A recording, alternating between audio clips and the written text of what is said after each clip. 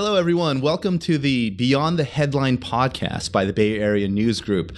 I'm Robert Salonga, crime and public safety reporter with the Mercury News, and with me is Matthias Gafni, investigative reporter with the East Bay Times. Matthias, hello. Hey there. Excited to get this podcast starting. So the goal of this podcast is to address accountability and transparency issues, both in the news and in the newsroom. We're talking about the stories that we cover and the stories behind the stories that we cover.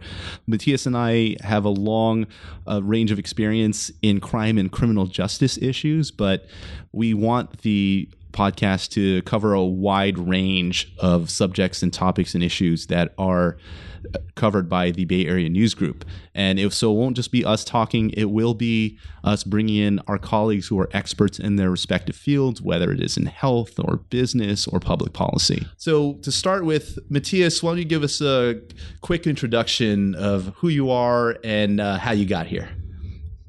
Absolutely. Well, I went to school in UC Davis, and I was on the student newspaper, and I have a background in sports reporting of all things. And once I graduated from college, though, I got my first job at the Vallejo Times-Herald. And when I was at that paper, I covered a number of beats, but a lot of my your nuts and bolts of your ground floor reporting are often your first job is on the crime beat. So you're carrying around a police scanner and covering crimes, and eventually you wind up in the courtroom where those crimes wind up as they get charged. And so I spent a lot of time covering trials and dealing with court documents, and then I came on to what was the Contra Costa Times, is now the East Bay Times, and then to the Bay Area News Group. And my first job here was covering crime out in the Antioch Bureau in East Contra Costa County, where there's no shortage of stories to cover. And from there, I've become an investigative reporter, and I still find myself kind of dealing with crime and in the courtroom and dealing with court documents a lot, because, when you're dealing with investigations and when you're dealing with corruption and stuff like that, that oftentimes involves crime and people doing wrong things. And then just in general, I find it really compelling, stuff that happens in court. Particularly, there's a lot of, you walk into a courtroom, for the most of the listeners probably, you have a traffic ticket every once in a while, and you may find yourself in court. But if you ever sit in a actual criminal courtroom, it's pretty fascinating, and you find people on both sides of the victims and the defendants in their most vulnerable states, and talking about what could be the worst moments of their lives, and seeing that play out is pretty fascinating.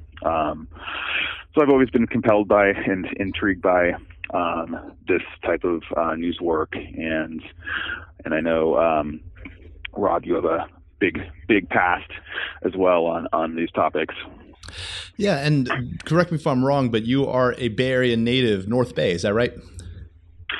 Yeah, I grew up in Marin County and spent my whole life in the Bay Area, and went to college just outside the Bay Area. But now I've back in the Bay Area, and I'm a lifer. And so that we have a north-south kind of thing going on here, because I am a native of the South Bay, born and raised in East San Jose. I grew up in San Jose. I went to UCLA for my undergrad, worked for the college newspaper down there. Then I went to the University of Maryland College Park in the Washington, D.C. area, where I got a master's degree in journalism. I started out not as a crime reporter. I started out as a defense and congressional reporter out in D.C., and then after a couple of winters, and particularly a couple of summers, I decided to come back to the Bay, because you get spoiled until you live somewhere else when it comes to that kind of thing. And my first job back in California was at the Salinas Californian. I actually I covered schools K through 12 or K through 16, because I covered college too, and then also covered city hall, city government, in Monterey County. But for the most part, if you were a warm body down in Salinas and some crime stuff happened, and you're in the newsroom and the scanner's going off, you went out. And so that was my first taste, and this was circa mid-2000s. Then I got a job at the then Contra Costa Times, where I was an online reporter and a crime beat job opened up because of a wave of buyouts and layoffs. And that's actually where I met Matthias. We joined the Bay Area News Group roughly about the same time, 2007. And after 5 or 6 years there, I came down to the Mercury News, where I covered crime and public safety down here. And just for full disclosure, I used to work for Matthias. It was a wondrous That was the best time of my life. Oh, it was couldn't beat it. Love Couldn't bossing beat it. you around. I miss that. Yeah, the pod may give you a new opportunity to do that for all we know. So just to get into what we've been working on lately, I just finished a story that ran today. Today's Friday, and has been online about a human trafficking sting in the city of Santa Clara, where the Santa Clara County Sheriff's Office, the FBI, and Homeland Security essentially conducted an undercover sting where they either online posed as Johns would be the verbiage or the term, or they would pose as sex workers. And the point of the operation was to root out human trafficking, not necessarily to just crack down on prostitution. It was more seeking people who are being exploited, either forced into it or who are underage. And so we're going to cut to some audio from Sergeant Curtis Stendrup, who ran the operation for the Santa Clara County Sheriff's Office this week. Tonight what we're doing is we're doing a sex trafficking sting, and we're using the acts of prostitution. So what we're doing tonight is we are calling ads online for females posting as escorts or prostitutes and bringing them to our location. But as well, we posted ads as an undercover officer has posted female ads on websites posing as someone who's offering prostitute services or escort services, and we're having Johns come here. So two things we're doing is we're trying to find the actual victims of human trafficking. We're also trying to fight the demand. We're trying to push back and really show that we have zero tolerance for people who choose to buy sex in Santa Clara County. And so over the course of that operation, a lot of people were brought in. Most of them weren't victims or participants in human trafficking, but they did find two people. One was a 16-year-old girl who responded to an ad, and in the ensuing investigation, after finding out that she was 16, they were actually able to track down and arrest the person they believe was her pimp. So that was a nice win for the operation. They also encountered someone who was 18, so not underage, but after telling her story, it became clear to the investigators that she was being forced into sex work. She had someone that she described as her boyfriend, but as she explained more and more, as far as who her money was going to, and the fact that there were quote unquote other girls, led investigators to believe that she was working for someone operating as a pimp. So the main goal of the operation and operations like that, it's part of a 2-year-old human trafficking task force in Santa Clara County, is to not only identify victims of exploitation, but for those who are over 18 but are still being exploited, to get them in touch with counseling and health resources to get them out of that life or get them out of that that situation. If at all possible. So that work, the 18-year-old seemed pretty receptive after she spoke with a female detective and some female wellness advocates. These types of operations are pretty. I don't know if they're controversial, but there are definitely two schools of thought in terms of how effective they are at combating human trafficking. The idea being there are a lot of these types of operations during the Super Bowl when it came to the Bay Area earlier in February, and they essentially comprise of people, detectives posing as either buyers or sellers of sex work, and figuring out from there, what happens is that they cast a pretty wide net because they don't know who they're dealing with, and they only find out after they've brought the people in to question them about whether there's any exploitation happening. And so because of that wide net, it ensnares a lot of people who are either buying sex, which is ultimately a misdemeanor prostitution, or selling it. And if they can show that they're not being forced to do it, well, then again, it's a misdemeanor offense. The penal code actually doesn't distinguish between gender for as far as prostitution goes. Whether you're buying or selling, it's the same misdemeanor offense. And so because of that, there are an array of sex worker advocates who question how effective this is. They believe that, if you decriminalize prostitution, it'll actually increase reporting of abuses and exploitation because they won't have that loom of arrest. It's almost akin to, if you wanted it, by virtue of immigrant communities, police departments typically don't ask about immigration status because they want people to report the crime. They don't want people to stop reporting crime in their communities because they're afraid of, deportation or anything along those lines. And in the same method, you have people who are being exploited in the sex trade who are afraid that if they report real bad stuff, that they'll still get, busted because they're technically breaking the law. So that's the argument for decriminalization, generally speaking. Also with the fact that, the Santa Clara County Sheriff's Office, they told me that they use their discretion. They have the discretion to arrest or cite. They don't have to. What they tell me is their goal is to they're trying to suss out human trafficking. So for them, it's worth their time to kick people loose when they're just kind of participating in the conventional sex trade, unless some sort of other crimes are happening. That prostitution in and of itself is not their focus. It's finding victims of human trafficking. So they use that discretion, and that's kind of their argument for why these operations are effective.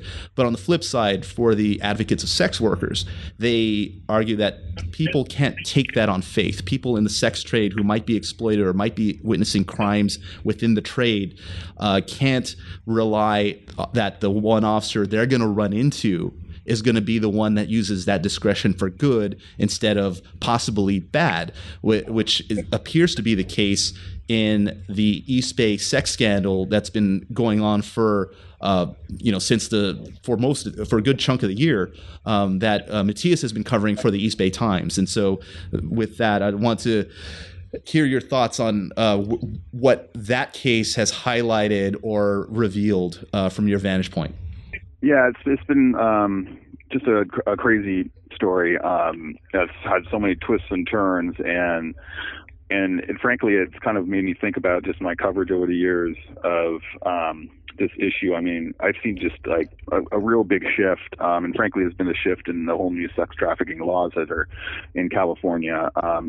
But I mean, when I was working at the Vallejo paper just out of college, I remember going on like prostitution stings with the police, and I mean, the target was completely the sex worker at that time, and they would arrest as many as they could. They would get charged. There was no idea of, getting them treatment. There was no focus on the Johns as much. I've seen a real change in that, to where now it is focused on the ones looking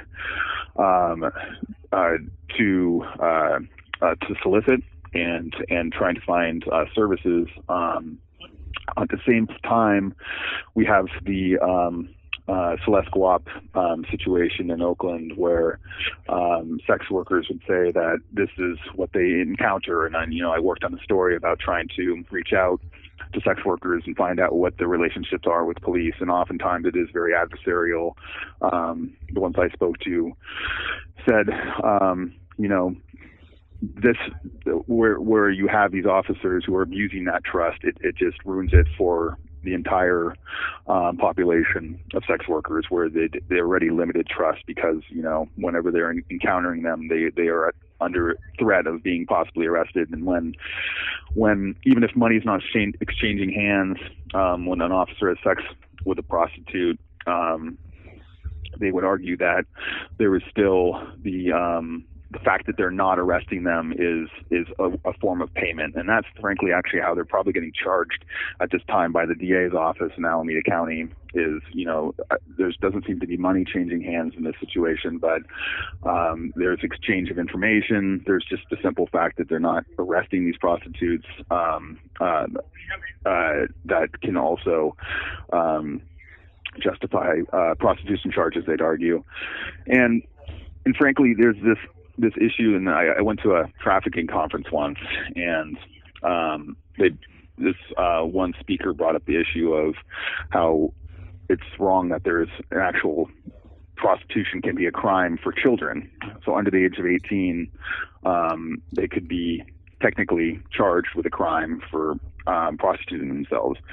And she argued that, if money hadn't changed hands between the John and that underage girl, then that would have been a molestation. It would have been an adult having sex with a minor, and that would be a crime on the other side, and they would be a victim. And so why is just the fact that they've handed over a $20 bill, why does that change anything?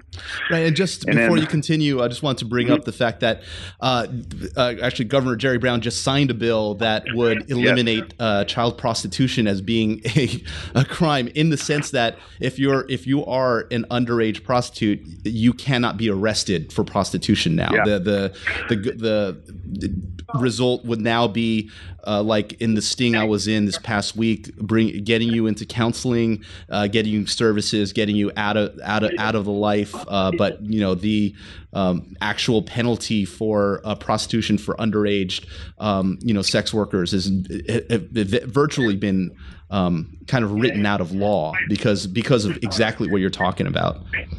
And it's worth noting that the opponents to that, who want the criminalization, argue that oftentimes to get these girls off the street, they need to put them in jail. They need to not just offer services that are voluntary, they need to physically take them out of their pimp's control and get them off the street. And so they make that argument that it's, while they don't want to criminalize it, it often is a tool that they can use to get them out of that life. And I mean, I just remember being in the courtroom once for a pimp trial, and I was sitting in the hallway of the courtroom, and this younger woman rolls a baby carriage up and sits next to me on the bench before the hearing was supposed to start, and she's got a baby there with her, and then another individual comes in, and they're clearly a couple, and they're talking just like any normal couple. And so bailiff opens the courtroom, and then sure enough, we all walk in, and it turns out that the person who was out of custody, the pimp, was that boyfriend, and he was the one on trial for pimping charges and also for violence charges against the prostitute who worked for him. And sure enough, that woman with her baby carriage, she was the star witness in that case, testifying on behalf of the prosecution against her boyfriend. And the prosecutor told the jurors, I have no idea what she's going to say. And sure enough, when he started when she went on the witness stand to testify, she denied everything. She said they love each other. She says you would never do that. The prosecutor would present all the evidence that they had, and then all the stuff she immediately told police right afterwards. She still denied it. In the end, he wound up getting convicted, but I think it just illustrates how deep and how difficult it is for some people. And there is the other side of the sex workers who would argue that this is their chosen profession, they're adults, and they want to make these choices. But when you're talking about people who have been brought into life often underage, it is a very difficult life to get out of. Yeah, and that's something I ran into a couple nights ago when I was embedded on this sting. The idea that there's a lot of confusion because this person who is already now 18 was brought into it, not that long ago, but the way she was explaining it, she kept saying something to the effect of, I know I have a choice.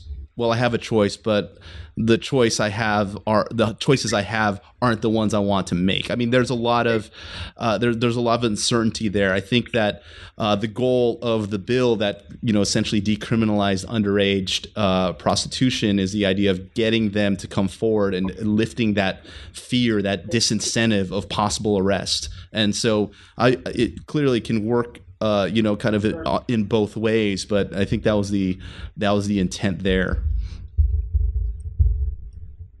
Yeah, it's a really tricky issue, and I've dealt with a lot of stories dealing with sex abuse and minors who are dealing with sex abuse, and it's just incredibly complicated with especially a lot of these girls who find themselves in these situations often are coming from foster care.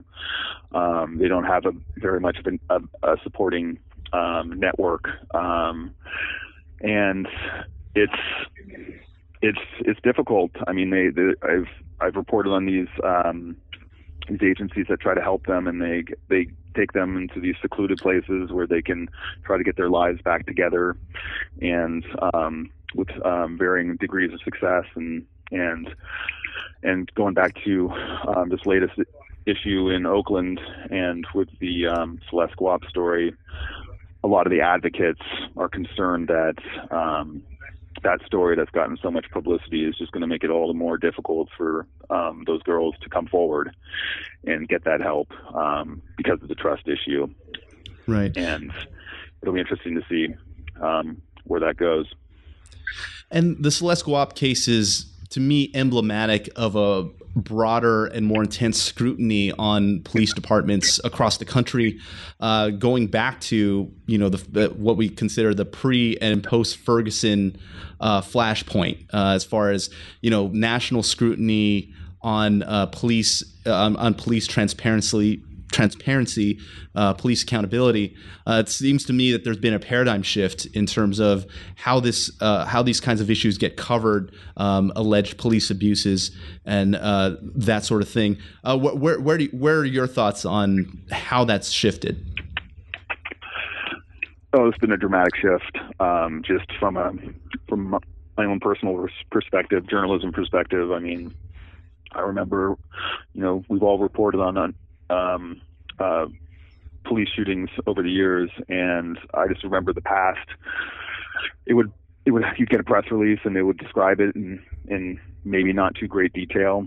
There would be somewhat scrutiny involved in it, but there wouldn't be anywhere near the scrutiny that it gets now. And I think, to be honest, it's just kind of the day and age that we're living in, and particularly with the technology, where you have video of, not just officer dash cam video and not just the kind of body cam footage that we're starting to get, but you have the private citizen video, which I really think's made a huge difference, where you have, everyone's got a camera, everyone's got a phone with a camera, and so when these incidents start, they rarely happen with a snap of a finger. Usually someone gets pulled over, and it's a slow boil to where it reaches a point where someone may be shooting. So, a school bus passes by and everyone pulls their phones out as they see stuff progressing. And then you have a situation where you have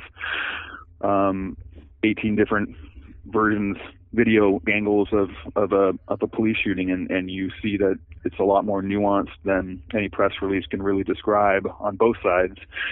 And I just think that is a window into these shootings and police activities that we never had before. That's really just changed everything. Yeah, I mean, the immediacy of the counterfactuals, I think, has shifted so much, because, like you said before, all we'd have is the police account and maybe some witnesses, but essentially it's secondhand information, it's eyewitness information, which tends to be unreliable generally, especially when it gets to the point where it's brought into court.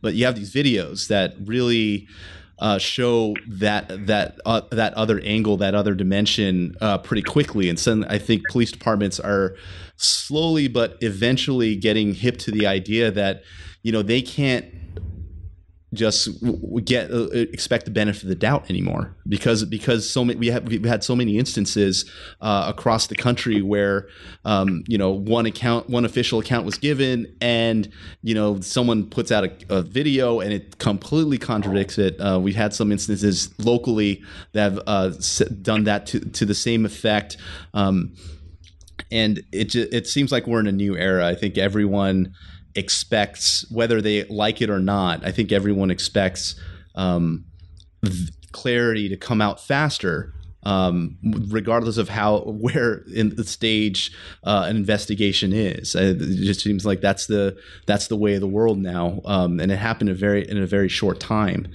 So this has been a glimpse of the kind of conversation we want to have regularly on the Beyond the Headline podcast. And while Matthias and I specialize in criminal justice, we hope to address the whole swath of issues, topics, and subjects that are covered by the Bay Area News Group. And accordingly, we'll be pulling in our colleagues in the newsroom and our colleagues in the journalism field and experts in the subject fields that we talk about. So we also would like your suggestions on subjects and topics you'd like to hear about, whether it's an obscure mechanism in criminal justice or a question you've had about a topic we cover in the newsroom, or how parts of media work, why certain things are presented the way they are. So to reach us on Twitter, I am at Robert Salonga and Matthias is at mgafni.